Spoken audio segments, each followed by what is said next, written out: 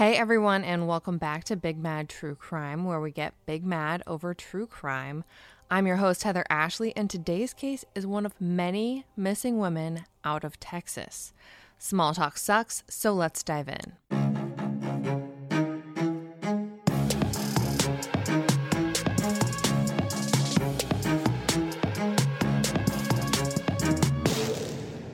Prisma Peralta was a 26-year-old single mother who really had the world going for her. She was from Veracruz, New Mexico, but had recently become a U.S. citizen. She had worked in insurance sales at one point, but realized she wanted more and went to school to become a paralegal and did, in fact, become a paralegal for some time, but decided to step it up a notch and join the Army National Guard as well. But as good as everything seemed on paper, it just wasn't. Prisma had a history of dating the wrong guys. Her picker was off. But I think all of our pickers have been off at one point or another. According to family, he wound up kicking her out when she was 6 months pregnant, and she essentially raised him on her own. Baby daddy wasn't involved much at all, if ever. She dated another guy and actually lived with him, we'll call him ex-boyfriend, who wound up abusing her. I read at one point that one of her friends said that he beat her so bad one night that when she came to, she was lying naked in a field. Now, this was never in any official news reports, so I can't tell you exactly how accurate it is, but it was very much so understood that he was abusive. Sometime after the domestic violence incident, he moved out and they broke up.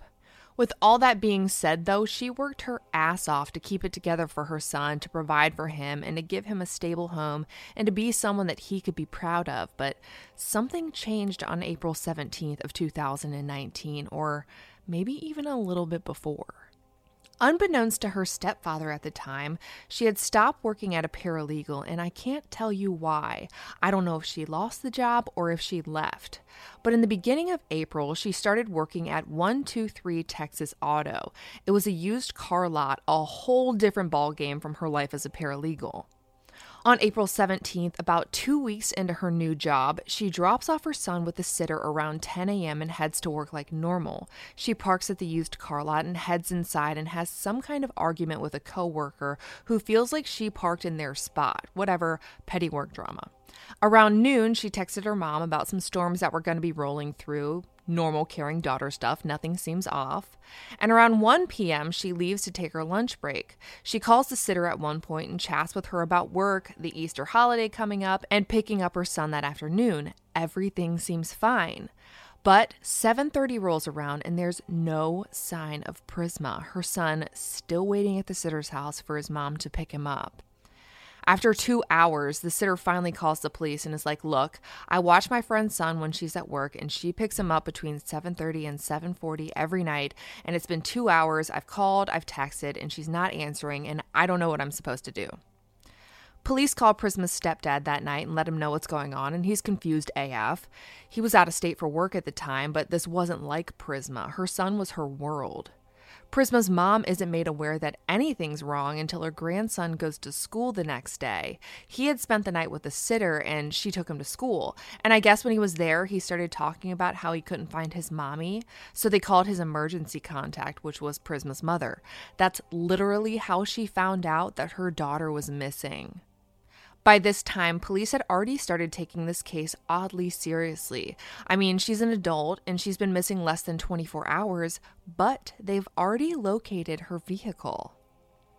Initial reports stated that it was found about a block away from the Olympus at Ross apartment complex, but an email to the tenants shows that it's totally blocking an intersection directly across from the apartment's parking garage. It had been completely abandoned. But these apartments aren't her apartments. It's not even close to where she lived. It's a 20-minute drive southwest of Dallas in Mesquite. Police are able to pull security footage from the apartment complex, and they release one single clip to the media. It's Prisma around 5:50 p.m. waiting by one of the elevators in the parking garage. She still has her red work polo on and the jeans she'd been wearing all day. She has her keys in one hand, her purse on the opposite arm, and she's talking to someone on speakerphone. She doesn't look panicked or anything when she's talking, but she does sway back and forth a bit. She stumbles slightly and eventually leans against a wall. Then she walks around a corner and the video ends. That's all we get. Authorities ask that if anyone recognizes her to call the Mesquite Police Department. Her family says that 1, she'd never leave her son, he was her world. 2, she'd never leave her Jeep. You know Jeep people. The first rule of being a Jeeper is to never leave a Jeep behind. And if you don't know any Jeep people, this is going to make a whole lot more sense to you when you meet one. But 3rd, they said that her mannerisms seemed like she was stressed, especially the way she was twirling her keys. And they don't know why she'd be at the apartments. As far as they know, she doesn't know anyone who lives there. People who don't know her focus on the stumbling or just overall seeming off balance. They wonder if maybe she'd been drugged or if she'd been drinking, but it just doesn't make any sense. Certainly Prisma wouldn't get drunk at lunch knowing that she'd be going back to work. But Prisma never went back to work that day. Remember, she left around 1 p.m., and when she wasn't back in an hour, they started calling her, but she didn't answer any of their calls. And this video footage of her at the apartment complex is at 5:50 p.m., almost 5 hours after she left, when she technically still should have been at work, but she's okay. I mean, we see her. So what happened in that gap of time, and where did she go between 5:50 p.m. and 7:30 p.m. when she was supposed to be picking up her son? The family has a million questions. 2 days after she was last seen, the Mesquite Police Department searches the area surrounding the complex, including a construction site about a block away, but find no trace of Prisma. A Texas game warden with a canine walks through the entire complex, the parking garage, the elevators, the residence halls, everything. And according to NBC Dallas-Fort Worth, it never once picks up on her scent. Another canine is brought in, a bloodhound, and he didn't even pick up on Prisma's scent either. I mean, we know she was there, we saw her, but neither of these dogs are getting any scent trail of her whatsoever. This apartment complex is pretty fancy. Looking at it, it has a gorgeous pool and some pretty cool optics, but the reviews are a little seedy. They've had a lot of security issues, people running into open gates in the parking garage and stealing shit out of people's cars, people trying to see if apartment doors are unlocked, etc., etc. There are complaints that the pool isn't what it seems and that it's more like an unregulated party station than a relaxation place, and, well, you get it. So there are some concerns that maybe she was the victim of a crime of opportunity at the complex, but then again, she wasn't a resident and she was one of those people who were able to get in. More importantly, though, why was she there? She was parked right out front, went right inside, and was clearly waiting for an elevator. So what was she doing there in the first place? Police get her phone records and figure out who she was talking to on the phone in that video. They don't say much other than that the person she talked to has no idea where she is and he's been cleared. Prisma's family and really everyone else starts to wonder who would want to hurt Prisma, and obviously her 2 exes come into play. Baby daddy and ex-boyfriend. Baby daddy lives 3 hours south of Dallas in Austin, so he's pretty much ruled out here. And what would he want with Prisma anyways? He hasn't been a regular in his son's life, and they've had little to no contact. Even her parents don't think he's involved. Her sister, however, tells Fox 4 that the ex-boyfriend lives at the Olympus Apartments. And that changes things. She now has a reason for being where she was. On top of finding out that the ex-boyfriend lived there, she also tells the station that Prisma and her ex-boyfriend were in the process of rekindling their relationship, something most of the family wasn't aware of. We now know of 2 things she was keeping from various family members. 1, that she was no longer a paralegal, and 2, that she was trying to work things out with her abusive and very much older ex-boyfriend. And I'm talking like 15-ish years older than her, which is a pretty big gap when you're 26. Fox 4 does another report where we get a time for the phone call to the sitter. Remember, she told the sitter that she was on her lunch break and they were just chatting about work, Easter, and that she'd see her when she picked up her son after work. That call happened around 4 p.m. and lasted 52 minutes. Prisma was saying she was on her lunch break 3 hours after she left for work for her actual lunch break and never came back. And as far as the sitter, who hasn't talked much since everything went down, Prisma never mentioned quitting her job, which she would have had to know she was doing at that point. Nothing makes sense to anyone who knows her, or frankly to anyone else. Where was she between work and the apartments? What was she doing in that time frame that resulted in her stumbling on the phone in front of an elevator at her ex and kind of current boyfriend's apartment complex? On April 21st, a woman's body is found in a drainage ditch in Pleasant Grove, which is only 10 miles from where Prisma was last seen, and everyone holds their breath waiting for an identification. But it doesn't take long. It's not Prisma, which means she's still out there somewhere, and the investigation continues. The Mesquite PD says that she's obviously considered a missing person, but there's nothing that points to foul play at this point, aside from the fact that it's not normal for grown women, especially with kids, to just vanish. But that doesn't rule out the possibility that she did just leave on her own accord and crazier things have happened. I say the investigation continues, but I mean, not a whole lot happens. Police go door to door at the complex to see if anyone heard or saw anything the day Prisma disappeared, but not everyone's home, and at this point, there's no real evidence of a crime having been committed, so they don't have any probable cause to search any apartments, so they're just doing what they can. Prisma's been missing for a week now, and her phone is either dead or turned off. Her bank accounts haven't been touched. They have her vehicle that she never went back for, and there's no sign of Prisma, her keys, her purse, or her cell phone. The cell phone that last pinged inside of the Olympus apartments, which matches up with the Telemundo Dallas report that was the first to confirm that Prisma had in fact gotten onto one of those elevators after she turned around that corner. Once that comes out, Fox 4 reports that a man actually rode on the elevator with Prisma that day and said that she was crying. He got off on a lower floor and Prisma continued to go up and doesn't know which floor she got off of. However, Gray Hughes steps in and does an interview with Prisma's stepfather, who says that she got off on the 5th floor, the same floor her ex-boyfriend lived on. I mean, all signs are pointing to the abusive ex-boyfriend, right? But maybe not right. According to police, he wasn't home that evening. He was in a neighboring city hanging out with friends and didn't get back to his place until the wee hours of the next morning. A lot of people feel itchy when they hear about this alibi, but if police are releasing it, I've got a feeling that they've done some double and triple checking. All of this just leads to more questions.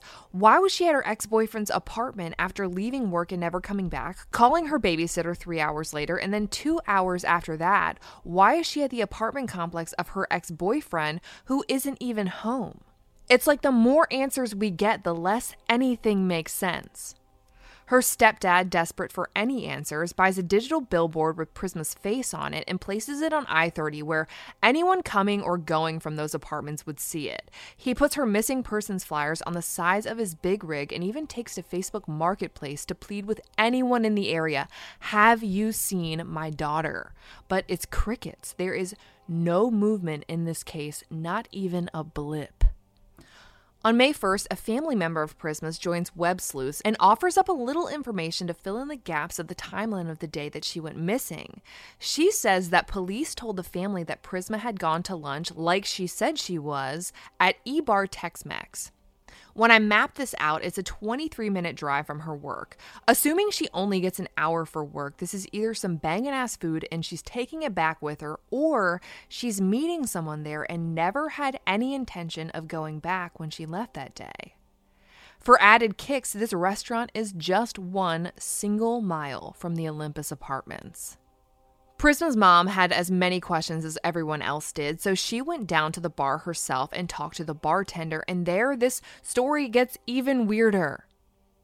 The bartender tells her that Prisma did in fact meet up with someone there. Her mom showed them a photo of her ex, and the bartender verified that that was who Prisma met with for lunch that day. The bartender says that the two got into some kind of altercation when Prisma got a phone call and her ex wound up leaving. We hear next to nothing about this case for about 4 months.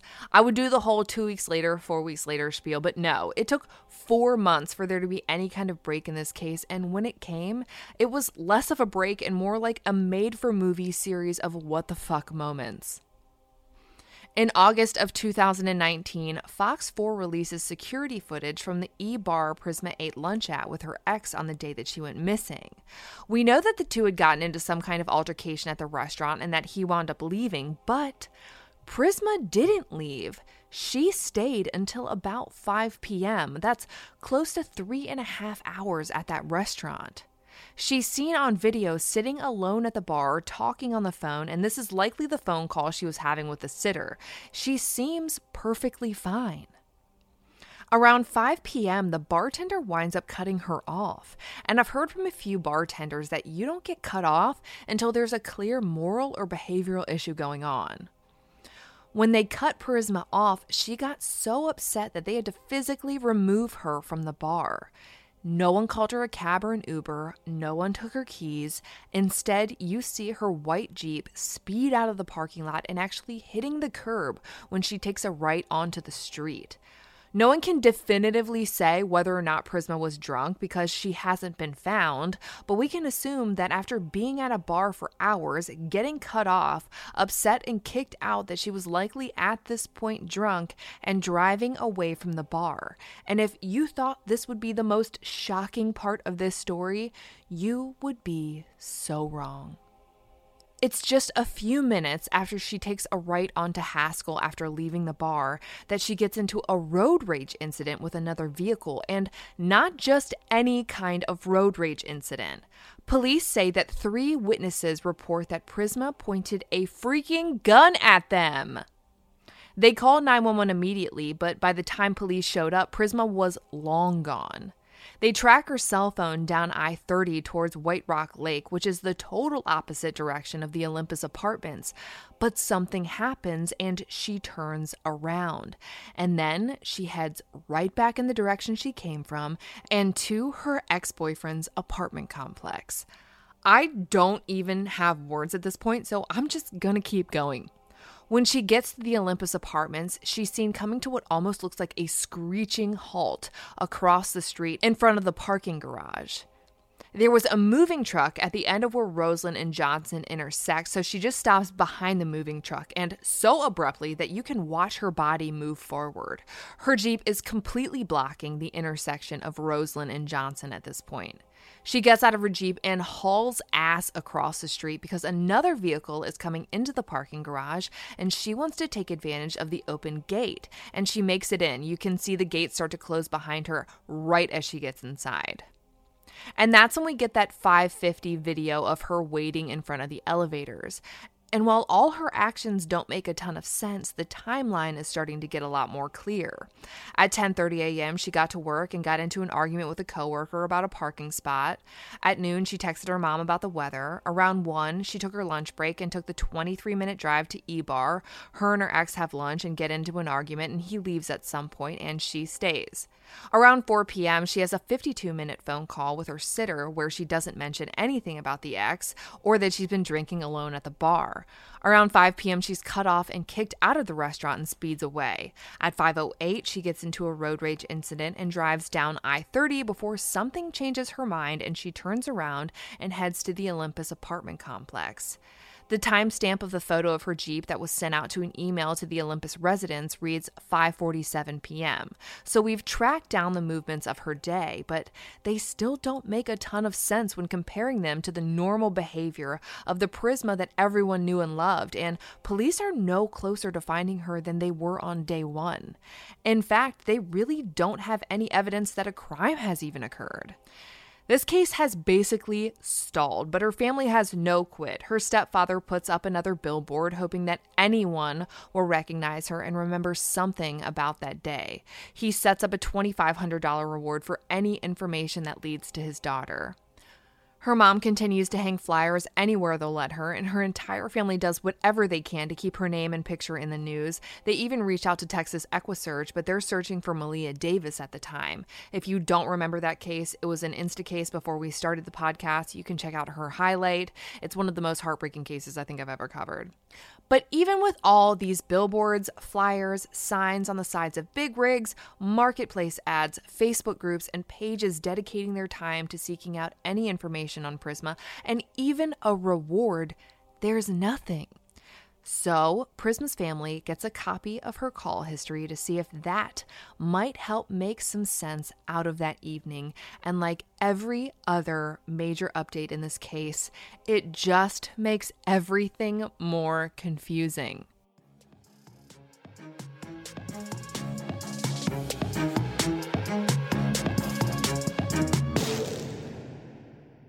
Betty Broderick thought she had the perfect life and the perfect marriage until one day in 1989 when it all came crashing down.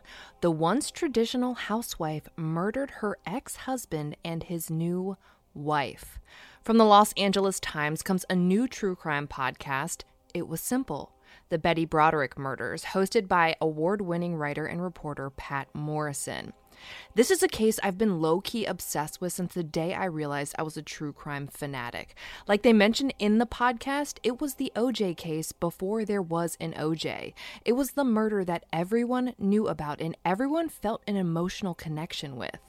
Whether it was because they kind of understood where Betty was coming from, or because they couldn't understand how anyone could be sympathetic to a woman who murdered two people in their own home. I tried to pace myself with this podcast, but I ripped through it like a bag of Fritos. Maybe it was the whole story of knowing what she gave up to make sure her husband was successful, and that even that couldn't make their marriage work, or hearing in her own voice, her own words, talk about what she did. Each episode, 1, 2, 3, and 4, got me more and more sucked in. Hear from new voices from the years surrounding the murders who spotlight all the critical and at times controversial points, from family to divorce, insanity, powerlessness, and wealth. All the details that make this more than 30-year-old case still stand out even in our contemporary American society. Every episode will have you asking yourself, how would I react if my relationship ended like this? Is there anything that might drive me to murder? Join Pat in discovering why this 30-year-old case still gets us today. After 30 years, 5 bullets, 2 coffins, and 1 California prison inmate, why can't we look away from Betty Broderick? Every binge-worthy episode of It Was Simple: The Betty Broderick Murders is available now, so download today from wherever you listen to your favorite podcasts. They go on with Gray Hughes and talk about the phone logs, and they go as follows. At 1:15 p.m., when she would have been on her way to the E-bar, she made a call to her ex and they talked for 15 minutes. So that means they probably talked until she got to the restaurant, putting her time of arrival at around 1:30 p.m.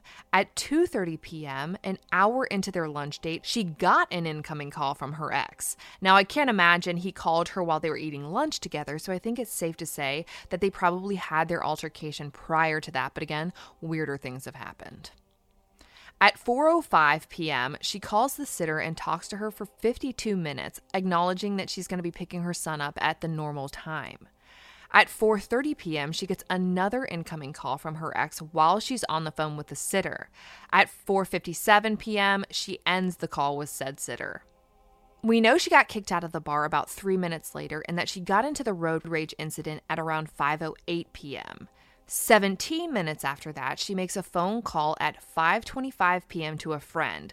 It logs as a 1-minute call, which usually means that it wasn't answered and the log just rounds up to 1 minute.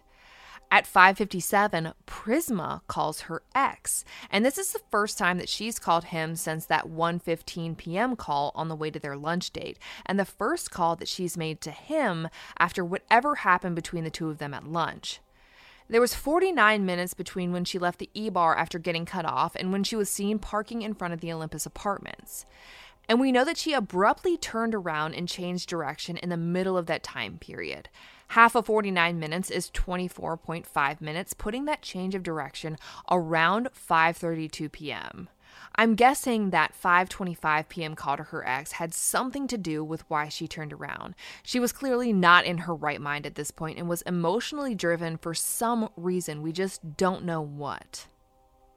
It's not a normal day when you leave your job and never come back, have lunch with your abusive ex that you're trying to rekindle with, stay at the bar after he leaves, drink until you're cut off, drive out of the parking lot and pull a gun on 3 women in a car, and then wind up back at your ex's place. She was definitely emotionally driven to do whatever it was she was doing that day.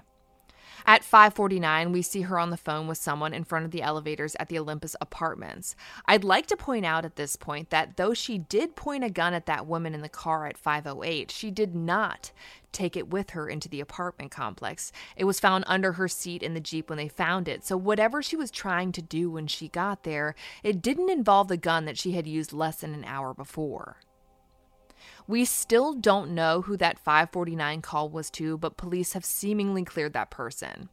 At 5:54, 5:56, and 5:57, she makes 3 separate phone calls to her ex while she's in his building, and all calls seem to go unanswered. At 5:57 and 5:58, she calls a different ex-boyfriend who tells Gray Hughes that she thought he was the ex she had eaten lunch with that day and was asking him which apartment was his and started yelling at him to let her up. And he was like, "Look, wrong ex," and they ended their conversation. Which seems odd to me. She had just called the correct ex 3 times in a row. You just go into your call history and hit the number you just dialed and you call him again. But instead, within less than a minute of calling the ex who actually did live in that building, she called the wrong ex as well, and I don't know how that happens. But at 5:59, she calls the correct ex again, who again doesn't seem to answer her call. At 6 p.m., she calls a male friend who lives out of state and tells him that she needs help, that she doesn't feel right, and she doesn't know where she is. According to family, he says he told her to send him her location so that he could have someone come get her, but she couldn't figure out how, and the call ended. And this call just seems like such a stark contrast to the last few calls. She was in her ex-boyfriend's building trying to call the ex-boyfriend who lived there, so I mean, she had to know where she was. And then she called another ex-boyfriend, seemingly mistaking him for the one she had just called 3 times in a row, asking which apartment was his and yelling at him to let her up. But just a minute later, she's talking to another friend who doesn't live in Texas and is saying that she doesn't feel right, she doesn't know where she is, and that she needs help. Nothing makes any sense.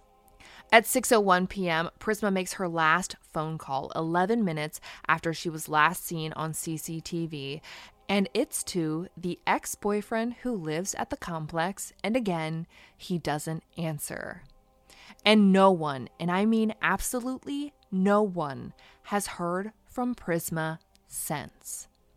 A private investigator offers to look into the case for free and does wind up finding one single witness who saw Prisma that evening. She says that she saw her on the top floor of the parking garage, sitting on the ground against the wall, crying near a silver sedan that had its trunk open.